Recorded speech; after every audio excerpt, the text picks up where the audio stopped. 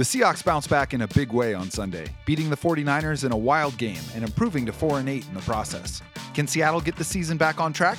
710 ESPN's Stacey Rost joins us to break it all down. Let's light 'em up.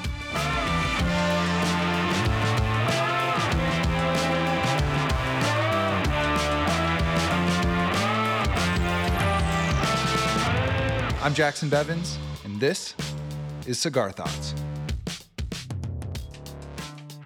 Welcome back to the Cigar Lounge. I am Jackson Bevins, and along with my talented producer, Mike Barwin, this is the Cigar Thoughts podcast. Mike, how are we doing today? What is up? We are doing fantastic, Jackson. How are you? I'm doing great, man. You know, Seattle has lacked a signature win this season. It's always seemed, at least since Pete Carroll got here, that the Seahawks were going to make every single game interesting. For the most part, they have for 10 straight years. And then it would seem like they were going to win. It was always kind of a surprise when they would lose those crazy games. But the trademark magic's just been absent this year. Even the couple of close games they've had with Washington, Tennessee, they kind of lacked the spark that we're used to getting from with this team. But this game, this had all the trimmings of a classic Seahawks foolishness fest. We had Travis Homer's long fake punt TD. Shout out, Mike. Let's fucking talk about it, dude. Okay. Let's talk about that. All right. I just want to say, just a quick interjection here. I said on this show that Travis Homer had been Seattle's most game-breaking running back this season. And while there was plenty of satire associated with that statement, Was there? it has come to pass that is the truth. I mean, Am I wrong? well, you know, that's an amazing thing to say about a player with 0 offensive touchdowns, but he has 2 long special teams touchdowns. So, you know, Hey, who's Seattle's most dependable third down back at the moment? Who's making plays, Jackson? Hey, Who's turning 3rd and 7s into 4th and 1s? I've been saying for weeks on this show that if you need to turn 3rd and 19 into 4th and 7, Travis Homer is your guy. He's amazing. Well, I mean, we also had Pete going for it on a 4th down that he probably shouldn't have. That was great. We had a million fumbles. George Kittle went bananas. Adrian Peterson scored a touchdown as the Seattle Seahawk. We had a safety. Gerald Everett somehow turned 2 touchdowns into 2 turnovers. D. Eskridge had his first touchdown. There was a goal line stand to win it. Man, it was like all of the unused crazy for this season just got pumped into this game, and it was awesome. It felt right.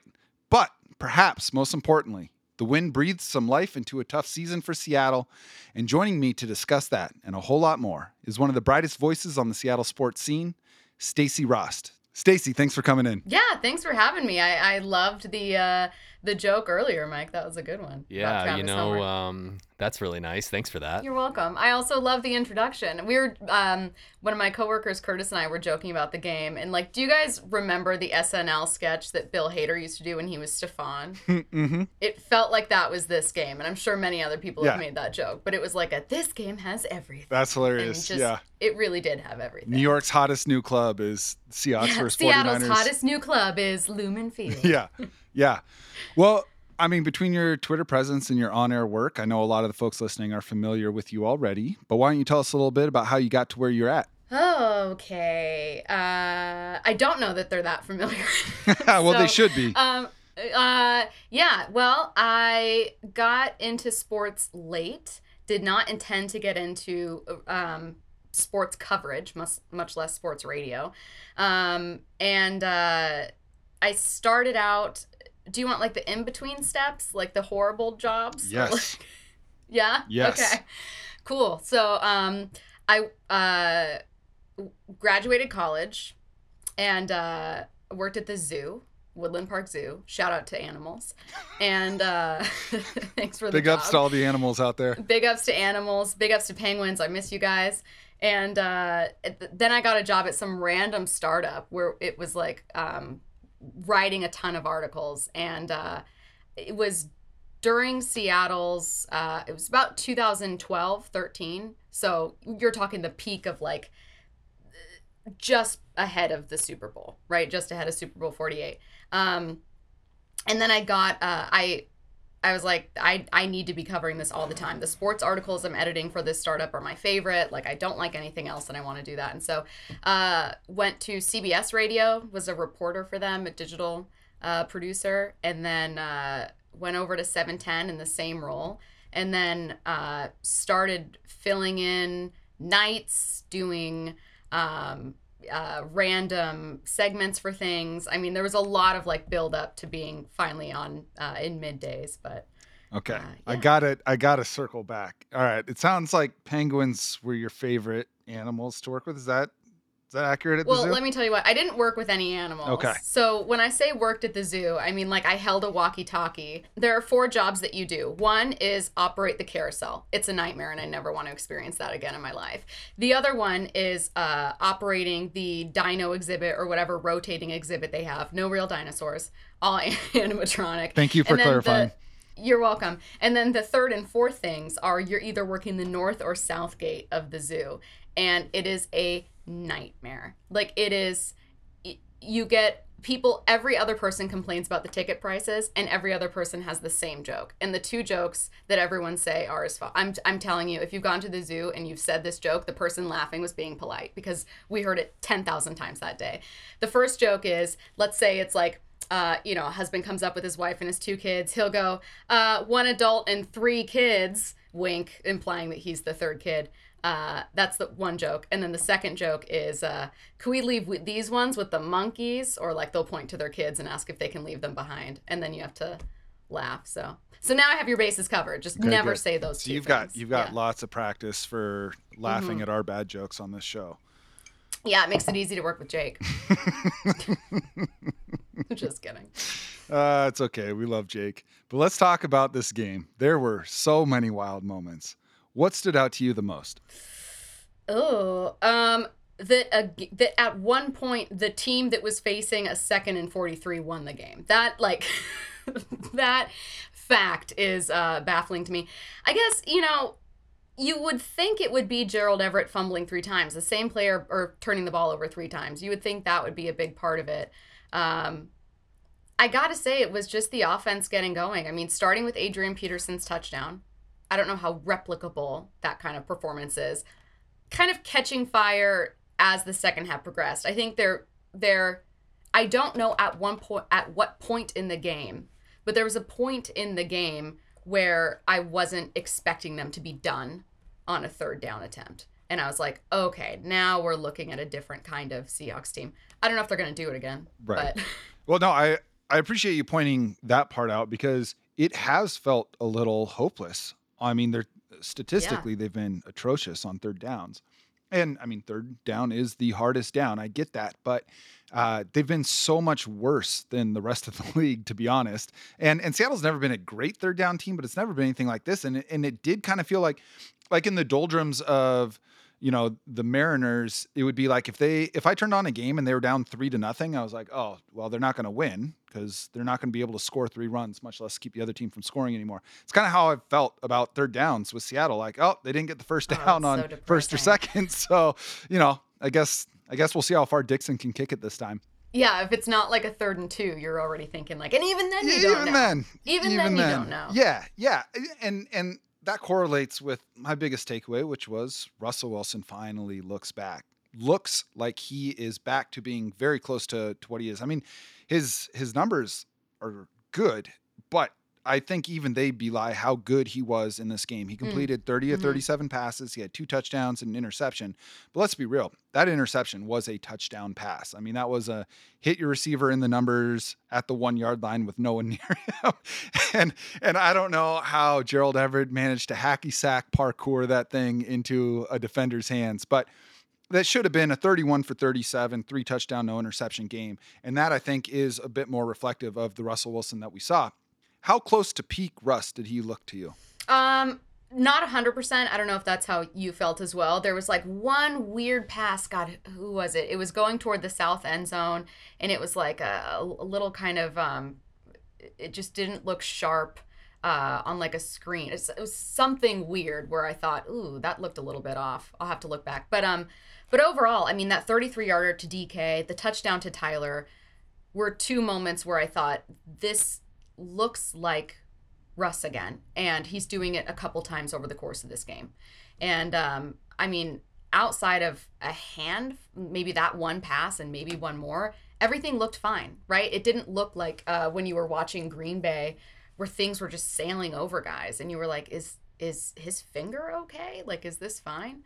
And so that was probably, I agree, the most encouraging thing by far. Yeah, and the passes themselves looking fine. Right, and that I mean, I am with you. I don't think he was 100% Russell Wilson, but it felt like 90% at least. Yeah. And at least. And the thing that was so baffling for me over the last 3 games is I kind of expected there to be some errancy with the throws. It's the middle finger of your throwing hand. There's just going to be times where the ball just doesn't go where you want it to go, and I had the patience for that. I was so disconcerted by some of the decision making in those 3 games, and I wondered how related those 2 issues were. His decision making seemed really, really sharp. I don't remember any forced bad throws or him looking off an open receiver to try some high leverage play down the field in tight coverage. Like he took what was there, and to your point, he kept the offense moving forward. Yeah, no, and to the decision-making point, I wonder if it's 2 unrelated things that are both resulting in some poor decision-making at times. Last year, it felt like, okay, you cannot make a mistake. If you make a mistake or turn the ball over, not only might Pete Carroll want to turn more to the run and you don't get to throw the ball nearly as much as you want, but also this defense is really struggling. So can they sustain things if you turn the ball over? You have to score on every drive. And I think mentally that does something to you. It's kind of, I feel like what happened a little bit with Patrick Mahomes to start the season for Kansas City. This year, I can't think that was the same reasoning, right? No. I can't think that I mean, there might have been this feeling of I have to be back and I have to prove that I'm back. It's just that for someone who speaks so much about being in the right mentality, being in the right mindset, decision-making is even more weird. I'm not judging weird decision-making by Jared Goff. You know what I mean? Right. So when it's something from Russell Wilson, you think, what kind of pressure can this person who has spent, I don't know how much money and time working on this, what kind of pressure is this person feeling to make this happen? Because we know he's not a bad quarterback. He's been there for a decade. So what mentally is going into this? Yeah. You know, it's my kind of theory. We had your old coworker Paul Gallant on last week, and we were talking about it. And my theory was like, you know, a lot of times I like to make small to medium sized sports bets, and the goal is to just win a few more than you lose and you end up ahead. But if I go on a cold streak, I have a tendency, like a lot of gamblers, I think, to try and get it all back. And so you try and go, okay, well, I lost 6 bets in a row, so I'm down, whatever. I'm going to try and get it all back on this one. And now you're deeper in the hole and you're pressing. And I wonder how much that had to do with it. Paul was saying he thinks Russell Wilson is addicted to the big play and goes for it sometimes when it's not there. What was nice to see is that he made the big plays when they were available. It's not like he said, okay, I can't do that anymore. I have to be a check down artist. But he took the easy stuff as well. And it looked, even from the very first play, when after all the criticism of the lack of targets that DK Metcalf's been receiving, first play was just like, here's an automatic guaranteed bubble screen DK. It lost a yard, but even I was encouraged by that. 3 completions for 4 yards to start the game. I know. Nice. I was kind of into it, though. Yeah. You know, to the big play point, it's not something that I criticize too much because it's like, well, it's what has won you so many games before. I am fine if the quarterback's biggest strength is like a bomb downfield. Like, I am very okay with a quarterback being able to just drop in like a rainbow pass and it looks beautiful.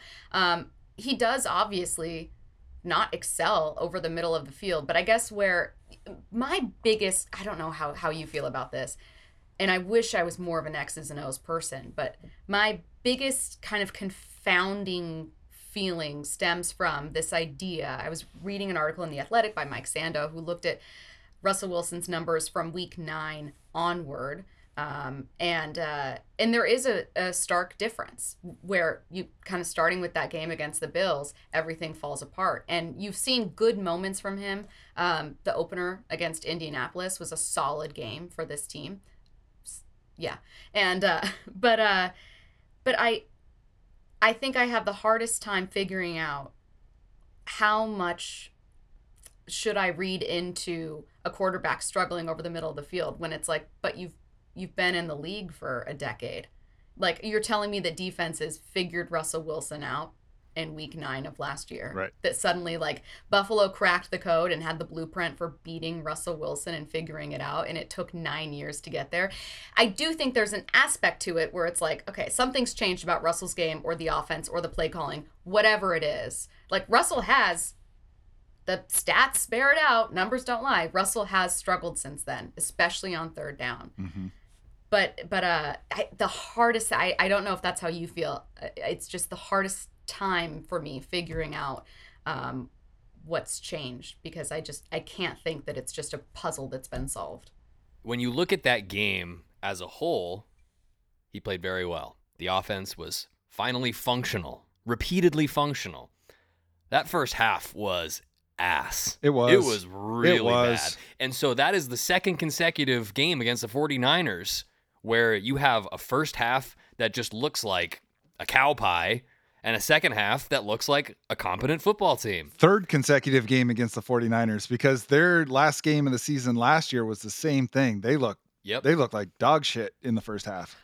How badly do you think that both Russ and DK needed that completion on 3rd and 14? Oh my God, you saw 16, it. Whatever it was. You because saw it from it feels DK. like that offense, their offense, has been balancing on the fulcrum of the connection between those two for a long time.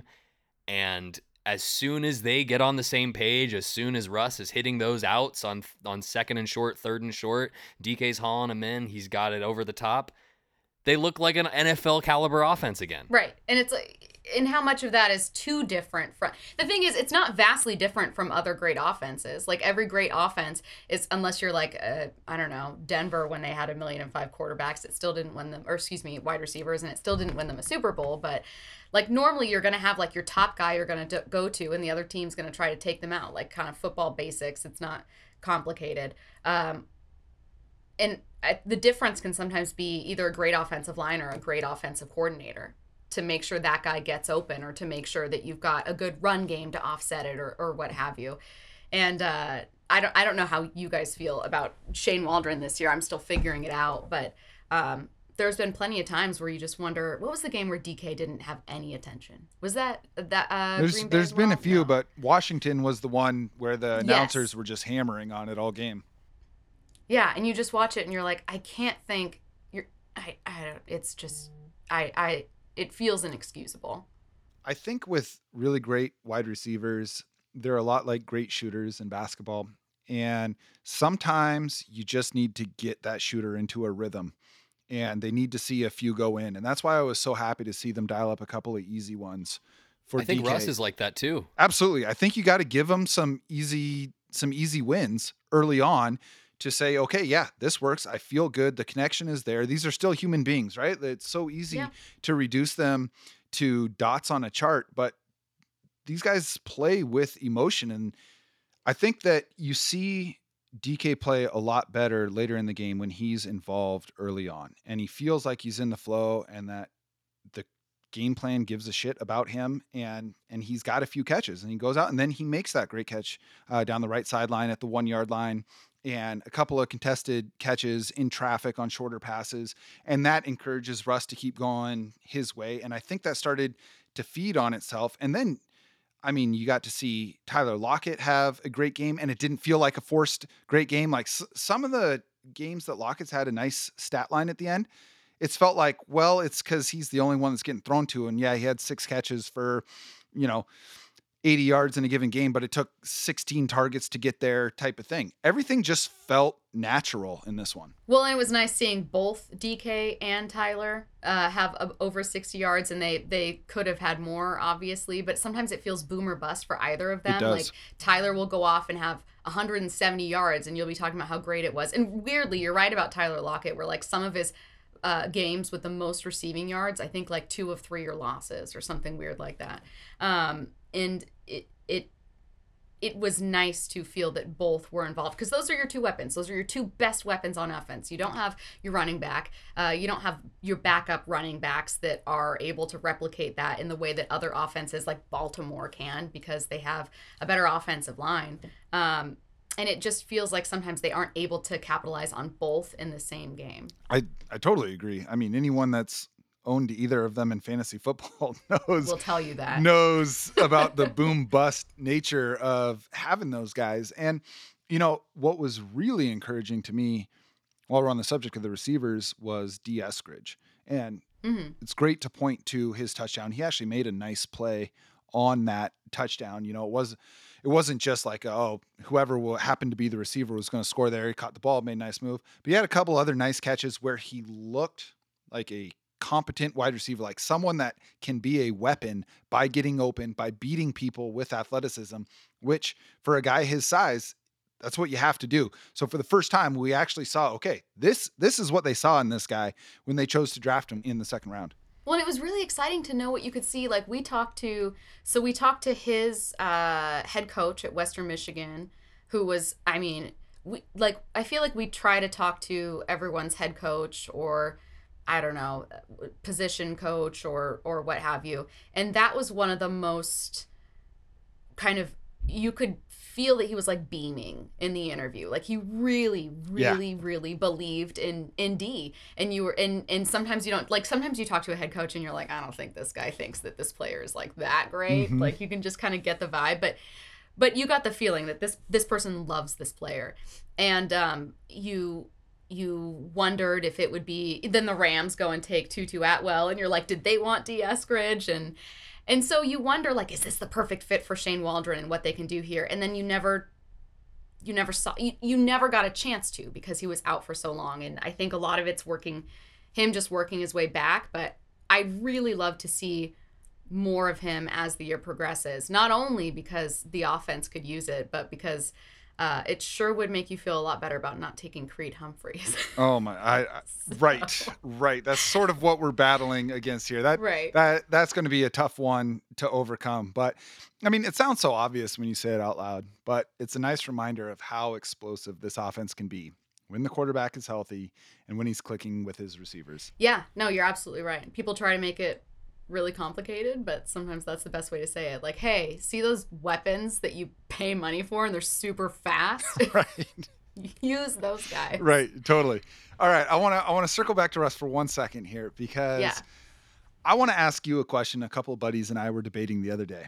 And the premise for this conversation was how obvious it was that Russ wasn't anywhere near himself when he admittedly rushed to get back on the field. Mm-hmm. One of my friends was contending that doing so was selfish. Like, if you know that you're not ready to go, why force your way back if it's going to hurt the team? My other buddy was saying it's on the coach to keep Russ out until he's actually ready. Like, your star quarterback is saying, I'm ready to go. If you're seeing in practice that he's just missing on a bunch of throws, it's your job to say, not yet, pal.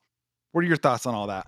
Oh, I'm going with the former for sure. There is like maybe one athlete, where I questioned, like, did this athlete hold himself out? You will otherwise never, ever come across an NFL, like a professional athlete that'll be like, no, I'll wait another week. Yep. I'll sit this one out. Like what Russell Wilson did, and I agree, coming back too early. They should have played Geno Smith in that one. Like, I don't know that they would have won, but maybe they would have gotten points. Who knows? Who can say? But they could have scored one point. Who knows? I mean, a field goal, maybe at least. I mean, that would have been better. It's obvious in hindsight that Russell Wilson should not have played that game, that they should have gone with Geno Smith. I don't know a single quarterback, much less a single player, that would have said, I'm going to wait another week. Totally. Absolutely not. Totally. And so I'm happy to hear you say that. I want to give you a chance to chime in before my thoughts on it, because I want my best player doing what Russell Wilson did. I don't want him to say, you know what, guys, I don't think so. If he feels like, hey, yeah, I'm not at my best, but I can still go win, Michael Jordan flu game, whatever, is like, I want my best player. I want all my players, but I want my best players to go. And if they feel like they can go, give it everything they have. And Russ, I think, has earned that. I agree with my other buddy that, okay, yeah, it is on the coach to say, hey, this isn't working, but you have to make that decision before that first game. Because once Russ comes back, you can't put the toothpaste back in the tube. Like, you can't be like, oh, now we're going to bench Russ. Now Russell Wilson is getting benched for the first time in his career. And now you've got all of this stuff to deal with. I think it was just a situation. Like, look, when you get a great player, you get everything that makes that player who they are. And for Russell Wilson, it is this insane, psychotic pursuit of smashing the record for recovery from mallet finger and doing all of these things. And it's just like, yeah, you know what?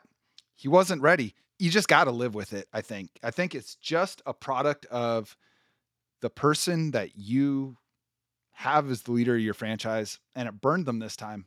But I think he's earned the benefit of the doubt to say, like, hey, if I'm ready, I'm going out there. And once you put him out there, that bell is rung. Yeah, I'm smiling because I love that point. Like that one point about like you get all of who a player is. You could apply that to his style of play. You could apply it to his mistakes. You could apply it to the things that people criticize him for. Like I don't know what kind of product, what kind of player you're going to get that isn't going to bring some kind of risk, some kind of other shoe dropping with everything that makes him so great. Enter just decide, Travis Homer. Get out of here, exactly Mike. Right. That's exactly right, Mike. You're right. Anyway, moving on to the defense, Mike. They got torched in the first half, Stacey, but they dominated the second half. What are your? It has been a wild ride for this defense this season, Man. For sure. I mean, like they were atrocious. They were so bad the first few games, and then they've been really good for most of the last 7. What have you seen with this defense as they've evolved, as they've devolved? Is this a good defense? Let's start there. I think they're a good defense now. I think the biggest difference has been the secondary, particularly it's been Quandre Diggs outperforming his contract, and it's been the cornerback room settling down. Like that to me is where the improvement has come from. Because you're not seeing those sack numbers skyrocket the way they did last year. You're not seeing them stop the run the way they did last year. I really think it's coming like from the secondary forward in terms of those improvements. That doesn't mean that your cornerbacks are your best players. I think that your best players are still, Quandre Diggs, Bobby Wagner, who I think is having kind of like a weird year. But that settling down has let them kind of continue to remain steady in other areas.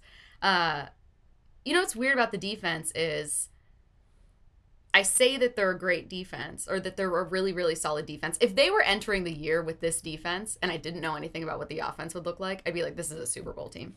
That's all they need. They need like a 15 overall defense. They need like maybe like a number 14, 13 defense and they're set. They're done. Maybe as low as 20. Who cares? And instead, the offense has been a dumpster fire, and the defense, unfortunately, isn't good enough. It's not a number 1 defense. They're not going to carry this team. But yeah, so there's still just enough you'd want to tweak about it because of that. You know what I mean? Like it's if it was just up to them to win this thing, there's still some areas, and I'm sure you guys feel the same, where you'd say, okay, that does need to be better. But considering where they started, I don't know how you look at it and say they aren't good right now. Yeah, I agree. And to your point about always needing to tweak, I don't think that ever changes. I'm fond of saying that the NFL is the world's fastest learning organism. You've got dozens of coaches on every team being paid 6 figures to spend tens of hours a year a week looking for the weaknesses, looking for the things that make their opponents great and how to counter that. Something that has worked for a while doesn't mean it's going to work in perpetuity. And we've seen that. I mean, there's a case to be made that there's no good teams in the NFL this year. Like everyone's been figured out. Every team that you're looking at as a potential Super Bowl contender this year has had a 3-game stretch where they've lost 2 of them. Like it just happens, and it's happening more this year than ever before. So I think they've got a good basis. I think you're 100% right about it starting in the secondary. Quandre Diggs has been the best Seahawk, full stop, this season. And I've always really liked him. I knew that he was good. I thought he was an amazing complementary piece, but to see him just be the guy has been awesome. Like a bright spot in a season, desperate for bright spots.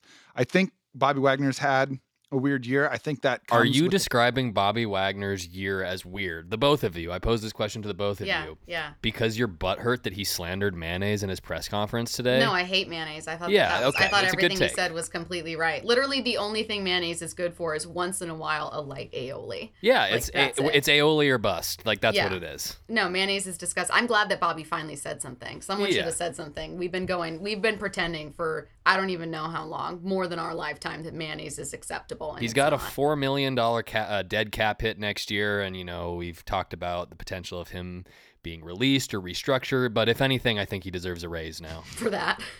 Yeah, I feel like anytime I see the word aioli, it reminds me of the movie Joe Dirt when he tells.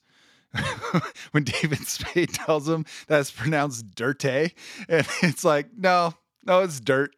Like, you can call mayo aioli if you want, but it's mayo. It's mayonnaise. So you're calling mayo dirt. That's what I'm taking away from that. Both things are true. Both things are true.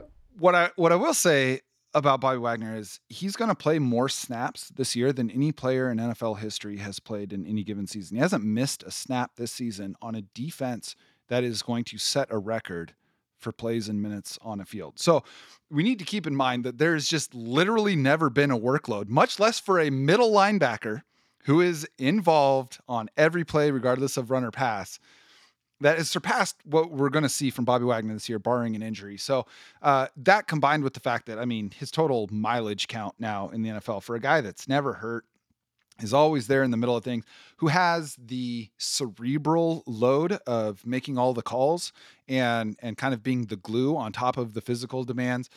There's some grace there for the misstep here and there. We're also talking about a player that has gone entire seasons without missing a tackle, like leading the NFL in tackles without missing one. So, it's almost like seeing a 100% free throw shooter have a season where he shoots 94% from the line and being like, oh, I don't know. Yeah, I think that's what it is. It's the expectation. Like, I was thinking, Mike, when you were asking the question of like, okay, why did I use the word weird? And I think it's just because he's still Bobby Wagner. He just had an interception this past Sunday. And he's also still got over 100 tackles. So you think like, okay, on paper, there's still plenty that's good. But when you are like this multi-time first team All-Pro, you're one of the best players this franchise has seen. You've been one of the best linebackers in the league. The bar suddenly, if Bobby Wagner was an undrafted rookie playing exactly the season he's having right now, we'd be like, wow, they really found something with this guy. Can you believe this? Yeah. And instead, because it's Bobby Wagner, we're like, oh, that was a weird decision he made. Like, he just got beat right over the top. What's going on? Some players are a victim of their own greatness. I think that about myself frequently. One really sad thing that came away from that game was Jamal Adams' shoulder injury. Same shoulder. It was announced today that he is done for the year. Jamal Adams has been a very incendiary topic for Seahawks fan base ever since they traded for him. I am on record as being supportive of the process behind the trade, while understanding why someone might not be. My frustration has been with the team's seeming lack of a plan for him for a long time. I think that's only a trade you make if you know how you're going to deploy him and make him be the type of guy you traded for. They've really, really struggled with that. But it was tweeted out today by SIS Football. They were looking at some on-off stats for Jamal Adams, when he's been on the field and when he hasn't been. And it's pretty telling. For as much heat as he's taken, he had a couple of really rough games at the beginning of the season when it was very clear they did not have a clear plan for him. But when Jamal Adams has not been on the field, the opponent has a positive play percentage of 53%. That drops to 43% with him on the field. The sack rate goes from 3% to 7%. The yards per drop back drops by a full yard, and the yard per rush drops by half a yard when he's on the field.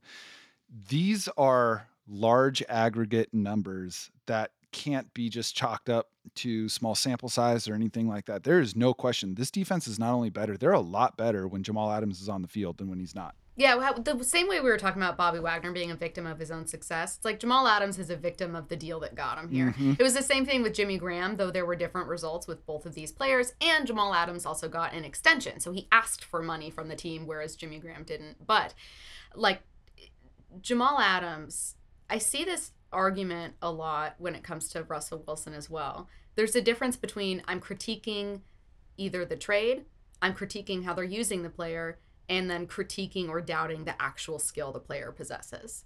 And I think what you're seeing with Jamal Adams is way too often critiquing the actual skill he possesses instead of, like you said, like not blitzing him nearly as often. And not only that, but Pete Carroll today being asked about it, saying, basically it started to become where that wasn't effective because teams were just planning for it, so they just did it less. And it's like, all right, well then how else are you going to use them? Yeah. Like then what are you going to do?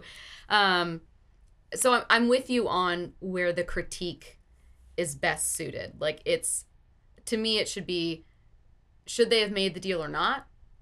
In hindsight, like maybe no. And in hindsight, maybe they'd be better with an offensive lineman or doing whatever. But heading into the season, you thought this could be a Super Bowl team maybe, and Jamal Adams is a hell of a player. So like he's going to make that defense better. And there's no reason that you can't enter next year thinking Jamal Adams is a hell of a player. I totally agree. And honestly, I think that over the last 2 months, he's been everything you traded for. I mean, the defense has been a lot better because they found a way to use him, moving him up to the line of scrimmage and then away. I mean, even at the beginning of the season when they were started, like they didn't blitz him at all for the first, I think 4 games. And then in the first 5 games really. And then in the Pittsburgh game, they finally started lining him up at the line of scrimmage almost every play, but it was always off the right side and it was always a straight speed rush. Like there was zero creativity to how they use him. It's like, okay, you want us to blitz him? Here he goes. And it was completely ineffective because there was no deception. Of course it was. Yeah. And that's kind of one of my biggest knocks with the sort of coaching philosophy for this team is not that I don't believe in a lot of the messaging or even some of the strategic stuff. It's just, there's no emphasis on deception, and deception is good in the NFL. Everyone's too smart and too good to just tell them what you're doing. And they've started moving him around and making it so, quarterbacks don't necessarily know exactly what he's going to be doing based on how he lines up. But the thing that I don't really have patience for, the criticism that I don't have is I've seen a lot, and even today, talking about how it was a quick fix, how it was, we'll trade the draft picks for a stopgap here or a shortcut type of thing. And I don't think that's true at all. I don't think that you trade for a 24-year-old and then give him a 4-year extension as a quick fix. It absolutely was not that. And you know what? This is a lost season as far as I'm concerned anyway. Maybe they run the table, sneak in at 9-8. It honestly, if they do that, it would be great. I am rooting for that. It doesn't really cover up what I think the flaws with this team are, even if that were to happen. But this is lost season. It sucks that he's out. But I don't think it really changes anything about his role with the team moving forward. No, I don't either. Out of curiosity, what are the flaws with the team too? Not enough Travis Homer. God damn it. I should have known that was coming.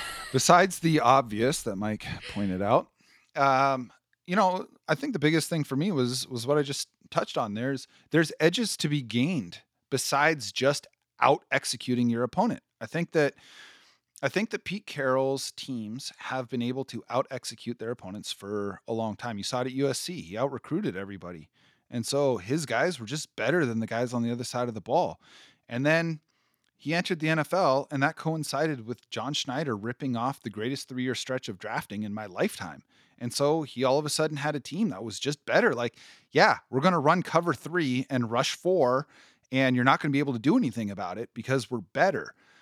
And I think what's happened with that is the rest of the league has gone so deception heavy.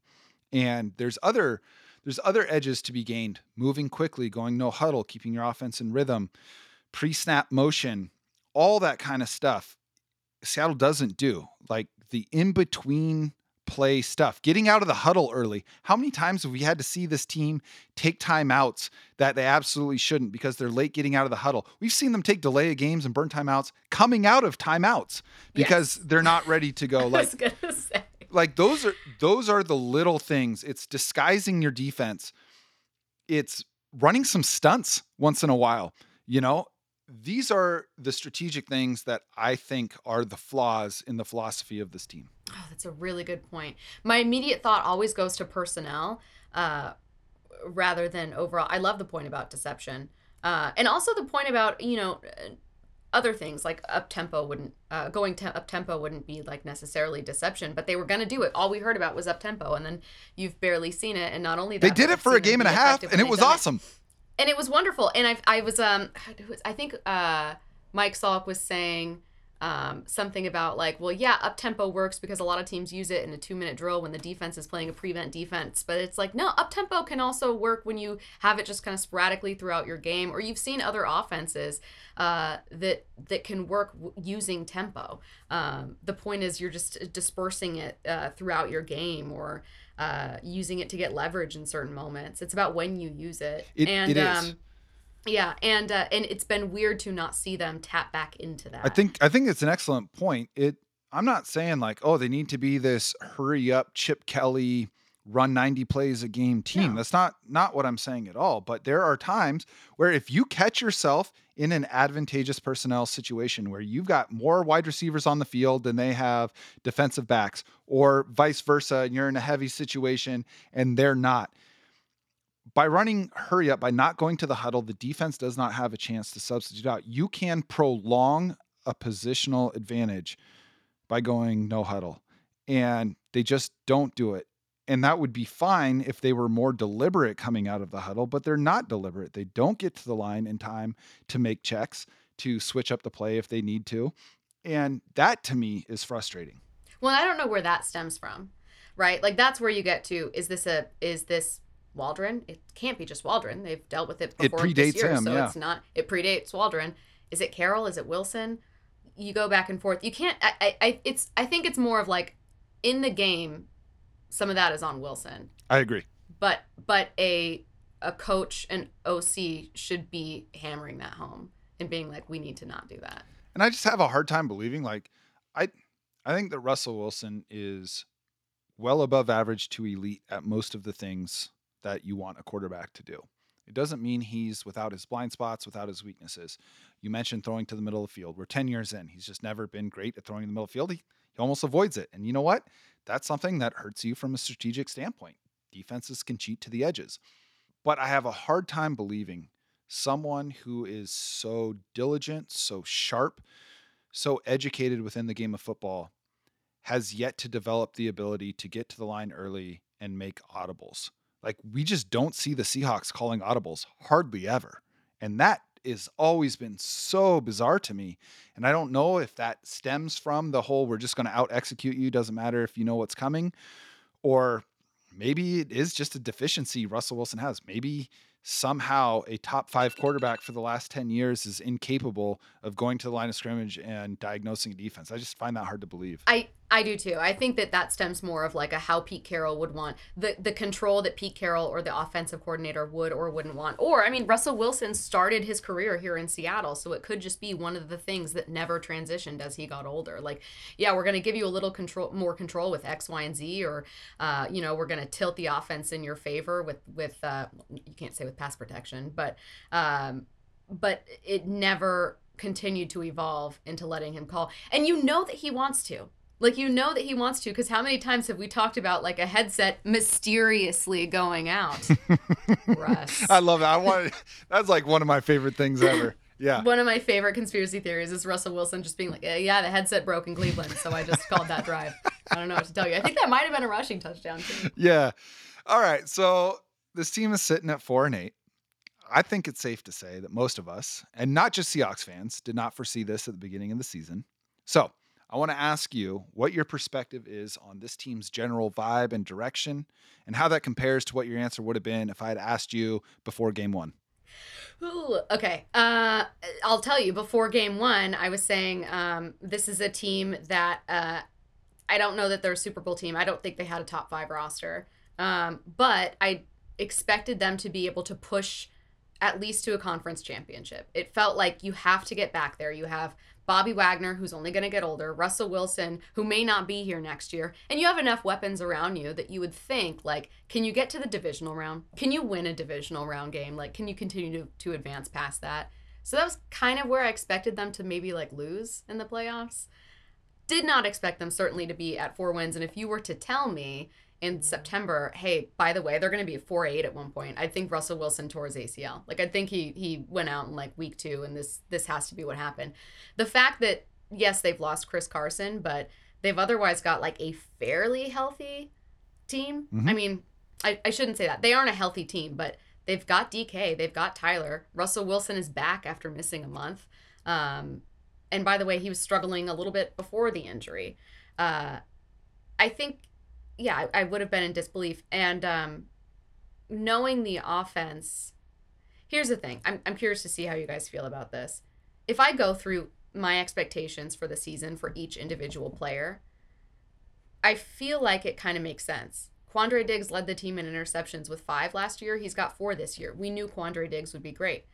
Dwayne Brown, obviously, like that hasn't met expectations, but like DK Metcalf, Tyler Lockett, they're still great. Mm-hmm. They aren't being targeted as much. They don't have as many yards. It's not working out, but there's no one player I can think of that is vastly underperforming outside of the offensive line struggling. And yet my expectation was so much higher for them this season.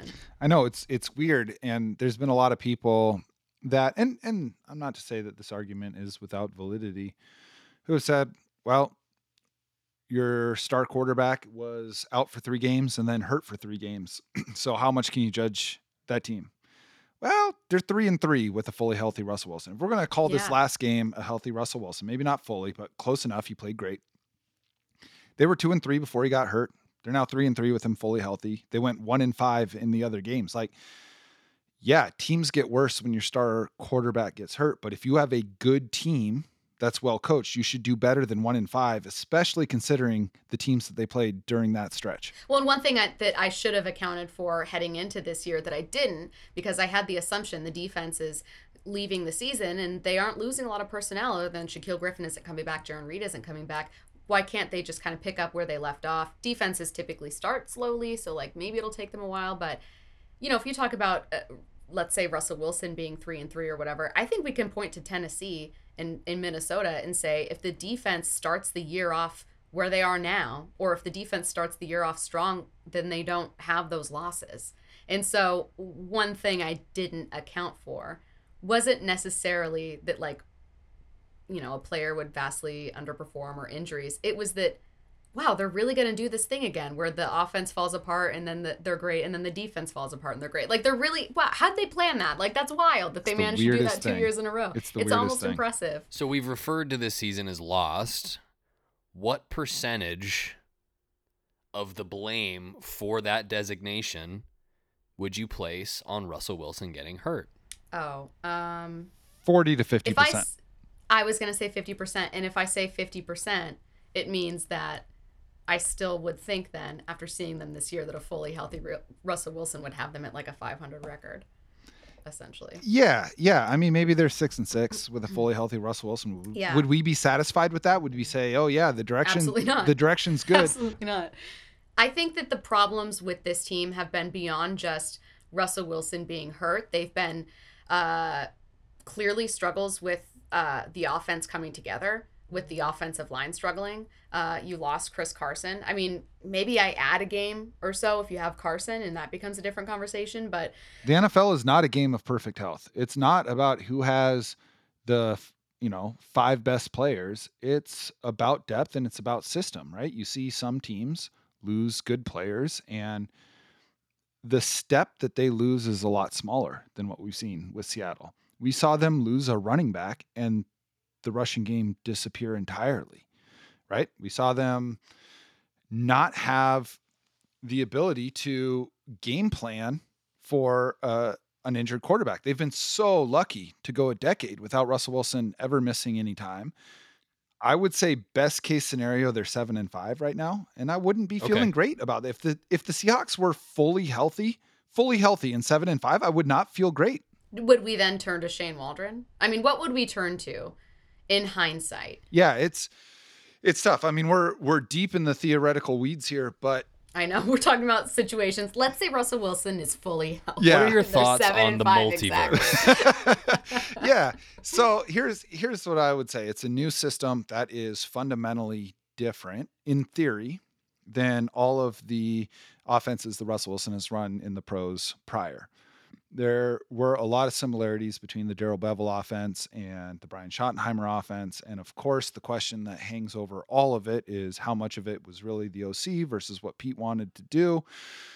But Shane Waldron is a different language, a different tempo, a different style entirely than what Russell Wilson has had before, than what any of these players besides Gerald Everett has had before. And so, I think maybe if they were 7-5, I think that we would see an offense that was a lot more coherent than what we've seen. And I do think losing the signal caller when you're learning a new offense exacerbates the problem for sure. But I think that this team has been for a long time the victim of coaching that's just far too conservative for the modern NFL. I think that it underscores to some degree a lack of trust in the quarterback and in the offense in general to go. When you're punting on 4th and anything less than 5 on the opponent's 40-yard line or closer, that's bad coaching, in my opinion. It's the clock management. It's the wasted timeouts. It's the bad challenges. It's those little things that don't show up in a stat sheet, but that affect the odds of success on high leverage plays. And you can't take bad process into those moments forever. And I think that Russell Wilson has been a security blanket for that philosophy for a long time. And that got removed. And I think everything got exposed. I think he was a rug that a lot of things had been swept under, and the rug got taken away. Well, and if you're pointing to your team and you're saying if Russell Wilson isn't elite, if Russell Wilson isn't playing like an MVP, suddenly you can see a lot of warts. You don't have a good team. Like, you don't have a great roster. Yeah. You know what I mean? You want to talk about the run game, you can turn to Baltimore as a perfect example of a team that's kept going. Now, they aren't the best example. Actually, I take it back because they're kind of built for the run and schemed around Lamar Jackson's strengths. But San Francisco, another team that's gone without their running backs. And if you lose Chris Carson and you're suddenly turning to, Rashad Penny, and he's not giving you anything. Let's be honest. Yards before contact don't exist in this offense, and they haven't for a while. And that's the goal of a running game. Yeah. Yeah. And it is that kind of like ultimate irony of a coach that truly believes in that balance, believes in the run setting up the pass, and they haven't been able to capitalize on it. Really. Certainly since Chris Carson at his best, but maybe since Marshawn Lynch. Yeah. And generational talents at a given position are always great. It does not mean that the coaching behind them is bad necessarily, but you hope to not see precipitous fall off once the great player is removed from the equation. And it is something that I think great coaches are able to do. I think that Pete Carroll is still a good coach. I would take him over a slight majority of the NFL coaches right now. I do not think he is currently an elite coach. I think he was. And I think for me, that is the hardest part. If Pete Carroll is Mike McCarthy right now. Let's be honest. That is who he is, but it's not always who he was. When he first came into the league, he coached like he was still trying to impress AP voters.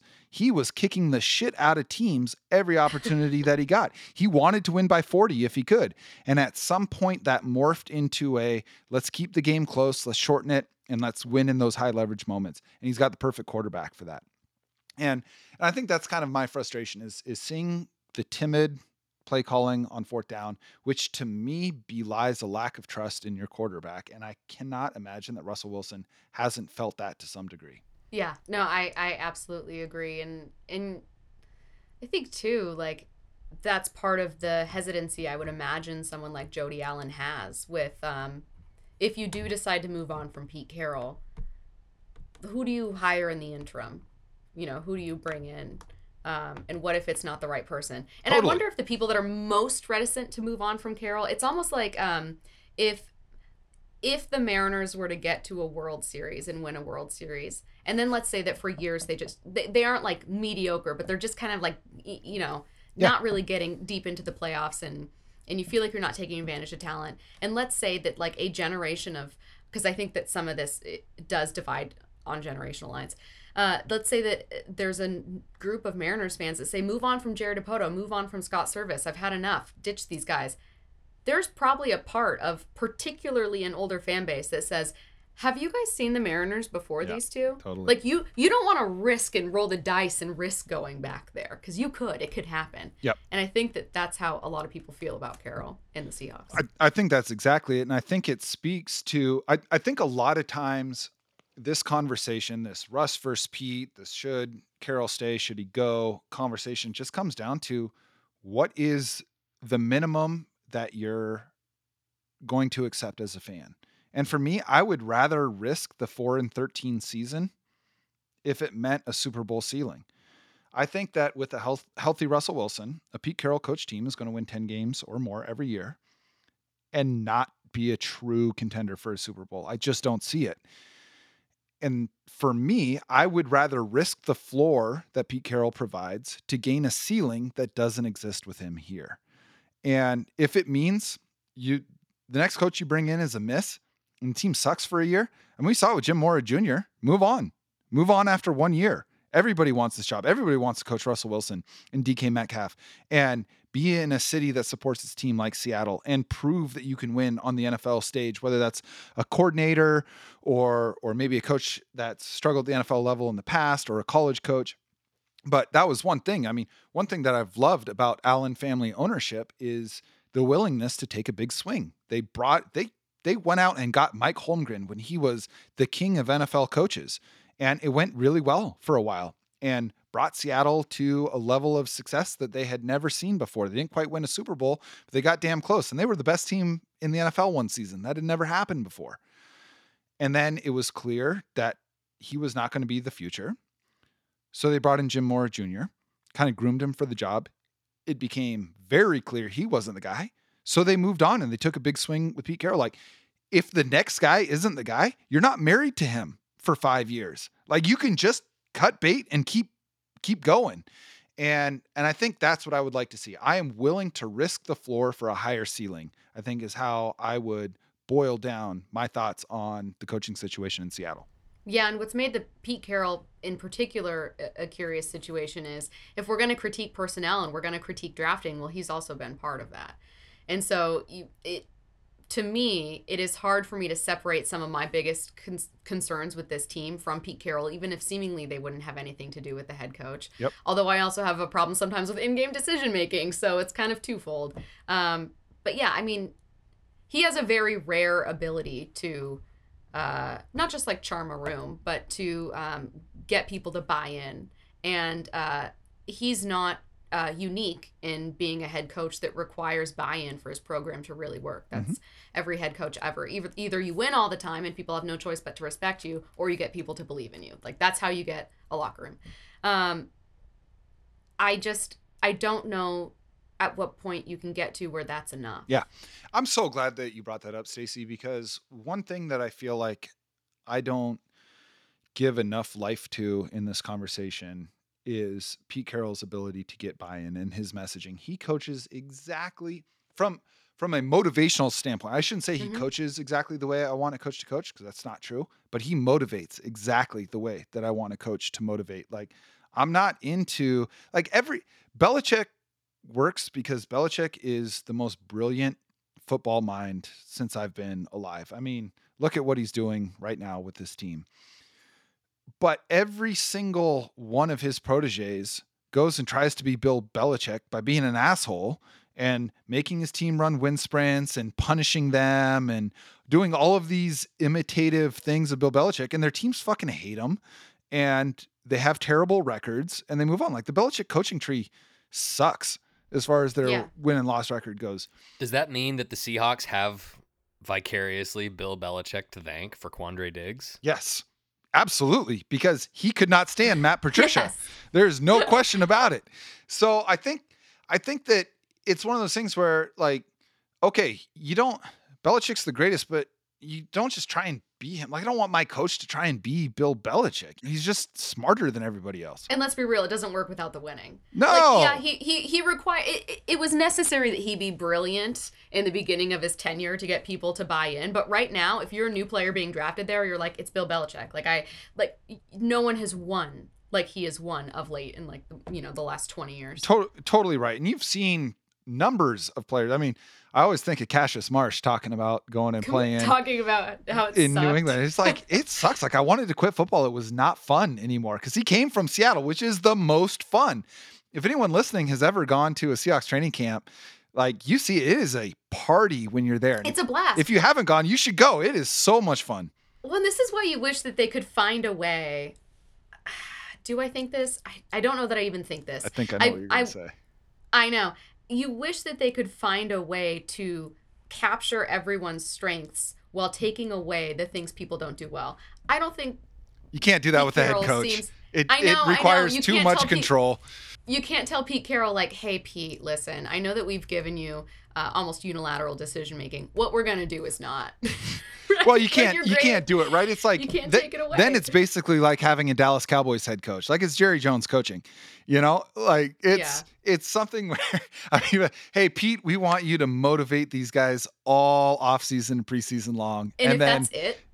and then we're going to hand And then over that's all all. the decision making. Like part of the reason the buy-in works is because he is the guy calling the shots, right? And so, Right. yeah, it's a tough thing. I love the way he motivates. It's, we had Matt Nichols on earlier this year, who's a collegiate offensive lineman, all-conference national champion. He played at Pacific Lutheran University. I got a chance to play at Pacific Lutheran University, and their coach, Frosty Westering, is one of the winningest coaches in the history of football at any level. And he coaches so much the way, or coached so much the way that Pete Carroll does. It's positive motivation, it's servant leadership, it's building people up, it's getting this enthusiasm first, football next. And I love that. Like, that was such an invigorating part of my life. I love that Pete Carroll coaches that way. I will be sad if the next coach doesn't have that. But we know what championship football looks like now.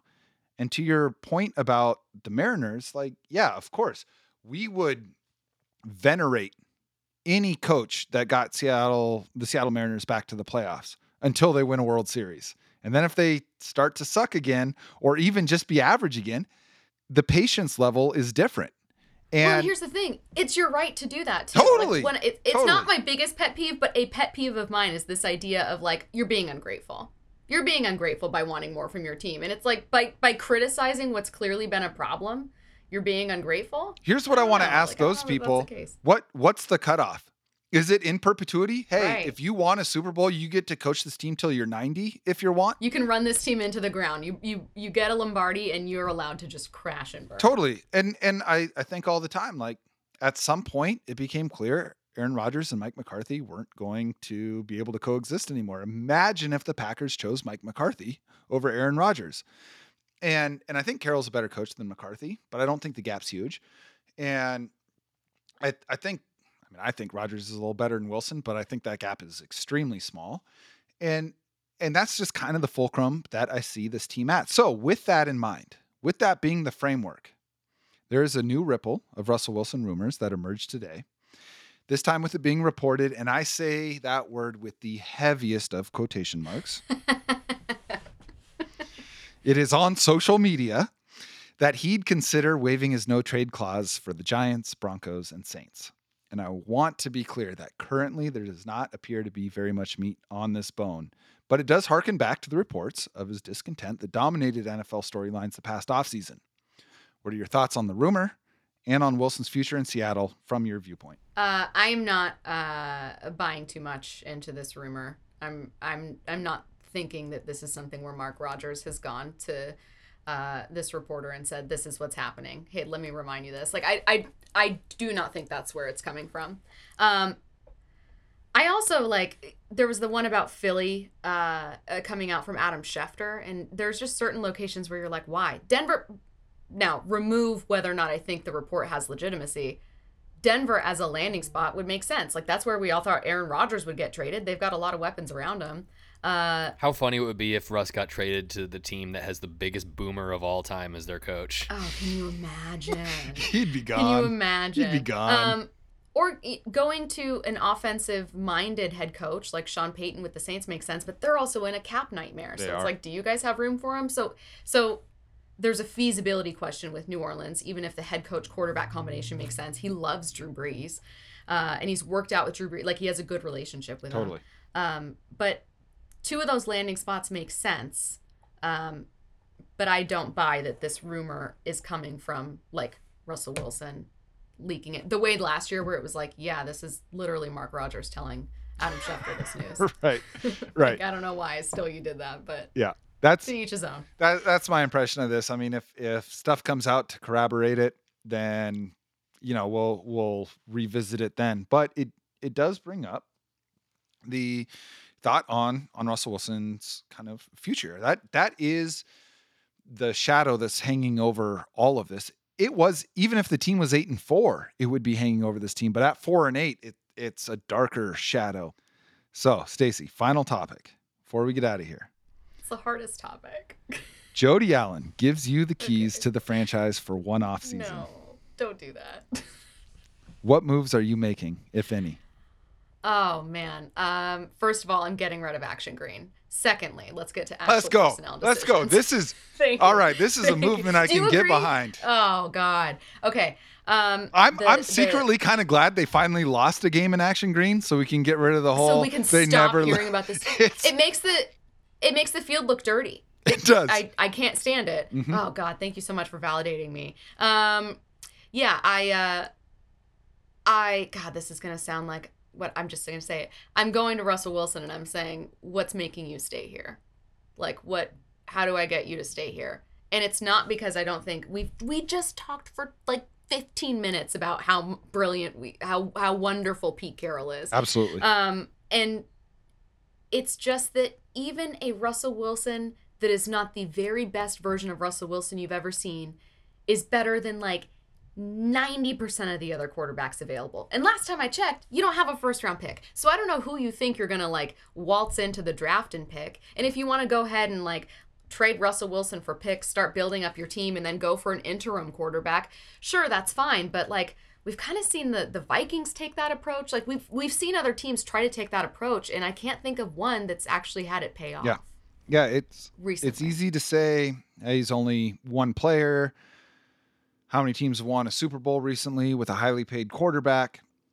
Those are valid Yeah, but questions. how many have done it without a franchise quarterback? That's what I'm saying. I think people too often, they don't romanticize how good the defense was for Seattle in 2013. It legitimately was a great defense. Yep. But I do think they undersell how good Russell Wilson was. Yep. And they think, like, get that formula. Just all you have to do, easy peasy, draft a couple Hall of Fame defensive backs. Check. Go find like 2 fantastic edge rushers in free agency for nothing. Check. And then go ahead and get like a rookie quarterback that you're not paying anything to. And also, what you want to do is go ahead and make a trade with another team that has a phenomenal running back that they aren't really aware of or don't know how to use. Fourth round pick for Marshawn Lynch, no problem. Done, and that's the formula. Hey, they've already one upped it. They got Travis Homer for Oh a my fifth. So what God. can I Here we go. say? I like that it's full circle. Yeah, I'm with you. You know, it's one of those things where, yeah, you get a lot of capital by trading Russell Wilson. You get draft picks, you free up cap space. But you have to spend that wisely. And I think you have to spend it brilliantly. Okay, so you free up $30 million and you get a couple of first-round draft picks. Say they're even good first-round draft picks. You can't miss on any of it. You have to allocate all of that almost perfectly to get your team into a better situation than you have by just having a 33-year-old Russell Wilson, in my opinion. So I co-sign your off-season plan. Well, and you have to get things that work. Like if you think of examples of teams that have rebuilt and then gone to get the quarterback, you can look at San Francisco, who used a bunch of first-round picks they had shoring up that defense. You can look at Tampa Bay, who did the same. Not only did Tampa Bay in particular find the exact right quarterback for them in free agency, and oh, by the way, he's like the best quarterback ever in history, but you also had both San Francisco and Tampa Bay with a head coach and kind of from the top down where all the pieces in place were also primed and ready to take advantage of all the weapons they had. Yeah. Like, can you say that with the coaching in place in Seattle right now? Well, and a team having a bunch of cap space and a bunch of great draft picks is not a new phenomenon. It's not like there aren't 2 or 3 teams every single year that are in that Right. situation. And most of them stay really bad. Like it is really, really hard to set up the right collection of dominoes in the right order to get all of that to pay off. To your point about villainizing Russell Wilson's contract, yeah, Russell Wilson was cheap when they won a Super Bowl. You know who else was cheap? Earl Thomas and Cam Chancellor and Richard Yes. Sherman and Michael Thank Bennett you. and Cliff Averill and on and on and on. They were cheap everywhere. They had like the highest paid offensive line in the NFL that year because they had the money for it. They weren't paying any of their best players top of the line contracts. I want to rip out my hair. I get into so many debates with people about like, well, if they like, I've never rooted so hard for Aaron Rodgers to win a Super Bowl in my life. Okay, expound on that. Me. You can say someone did it. You can be like, look at this high-paid quarterback who actually won a Super Bowl. Look, I see what you're saying. It, okay, like same with like Patrick Mahomes. Patrick Mahomes. Anyway, I just want a incredibly well-paid quarterback to win a Super Bowl, just so that argument can die. Because the thing is, like, Russell Wilson, does having that $35 million contract make team building difficult? Absolutely. Can you win a Super Bowl without a franchise quarterback? I don't know. Like, I don't know the answer to that, really. Unless you have, I don't know, like the 2001 Ravens. Like, unless you have just a era-defining side of the ball. But also, like, the idea that Russell Wilson's contract is keeping them from making moves was wrong for 2013, and it's kind of wrong now. Like, they've still signed free agents. They just haven't worked out. I've said before, it's easier for me to see a path to winning a Super Bowl with Russell Wilson than it is for me to see a path to them winning a Super Bowl without him. And if there are things or people in place that make him lean towards not being here in the future, then I would put my effort into changing those things before I would put my effort into changing the Russell Wilson thing. Now, question for you. If our friend Jody came to you and said, I'm actually giving you the keys. Close personal I don't know friend. what the keys unlock. I'm just giving you the keys. It means you're the decision maker. He's cutting Travis Homer just to spite me. Yeah, exactly. I was going to say. Well, after his performance this year, he's going to cost too much. Very true. Now, we both know that you're going to keep Russell Wilson. You're going to Russell Wilson saying, can we make this work with everyone here? If not, then like, what do we need? What are you doing at head coach? What are you doing if he says, I'm not being here without Pete Carroll? Like, then what's your next move? Or, excuse me, I'm not being here with Pete Carroll. If it's that binary, and I'm guilty of painting it as such at times, I'm sure it's more nuanced than that. But if it's that binary for the sake of the discussion, I'm asking him what he wants in the next head coach. And I'm not letting him choose the head coach, but he's absolutely going to be involved in that process because he is the most important person to the franchise's success. And if you have a problem with that being a player and not a coach, then, we're talking about a philosophical difference, but you have to, at some point, defer to your greatest assets. And Russell Wilson is that for sure. So keeping Russ, I'm saying, what's it going to take for you to want to sign your next contract here? Not just be here next year, but to sign another extension here and play out your prime in Seattle. Because the dominoes that fall from that matter so much. And the biggest one is DK Metcalf. You have a chance to have the coolest player in the NFL on your team for his entire prime and match him with a quarterback that's going to help him continue to get better. If Russ is gone, I don't know what keeps DK Metcalf here. And if DK Metcalf is gone, okay, great. There's some extra money, but like now your team's not interesting at all. And I've often said, you can be good and exciting. That's the ideal. And the Seahawks were that for a long time. You can be good and boring. Hell, you can even be bad and exciting, but you cannot be bad and boring. And the dominoes that fall when you lose Russell Wilson lean towards being bad and boring, and I cannot abide by that. So I'm keeping Russ. I'm finding out what it takes. I'm involving him in the coaching search, knowing and telling Russell Wilson, hey, all right, we're going to work with you on this one. If it doesn't work out, just know we're willing to cut bait on the next coach quickly. Paul and I talked about this a little bit. I love Bobby Wagner. He's going to go down as one of the probably 5 greatest Seahawks of all time, one of the greatest middle linebackers who's ever played. But I think that for $4 million, that frees up some capital to extend Quandre Diggs. You've got 2, maybe 3 cornerbacks you feel good about that are very cheap. Now you've got some money while keeping Russell Wilson to extend DK Metcalf. You're still going to have some money as the cap continues to balloon to shore up your offensive line, to shore up your defensive line, because Seattle has struggled in the trenches lately. And I think it's really, really important to reestablish the ability to win close to the ball. Those would be the steps I would take. I love those steps. Those are great steps. Now, out of curiosity, what does happen with Travis Homer? I mean, is he part of this plan or? Well, you build the offense around him. Okay. That's what That's I a thought. He's your franchise Derrick cornerstone Henry. caliber player. Right That's there. exactly right. That's exactly. It's one of those things where it's like, without Travis Homer, what's the Seahawks' identity? I genuinely don't know. They are faceless in the crowd Losing. without The Travis. answer is losing. 4-8 with Travis Homer. Could you imagine them without him? Exactly. You want to talk about running backs who matter? It's only I sure there's don't. one. It's just All right. Well, that's gonna put a bow on the Travis Homer episode. The Seahawks are not officially dead from a playoff standpoint, but the overwhelming likelihood that they won't be participating in the postseason does give us some room to see what decisions get made in a way that differs from the championship pushes we're accustomed to this time of year. It's going to be very fascinating to watch. I want to thank you for coming in, Stacey. You guys, this was a blast. I will come back anytime, as long as next time maybe we don't talk about Travis Homer as much. This is kind of like my limit. I can make zero promises on the Okay, subject. that's fine. I would still be happy to. This has been a blast. That's great. We have absolutely loved having you on. We would definitely have you back. Tell the people where they can find more of you. So you can listen to me and my co-host Jake Heaps from 10 a.m. to 2 p.m. on 710 ESPN Seattle. I say it like a close every time. I'm so used to saying it on air. And then you can also follow me at Stacey Rost on Twitter. And that is ROST. And if you like ROST. That's right. And if you like today's show, make sure you're following Stacey, because what you got today is what you're going to get from her. She is one of the best, most delightful people doing it.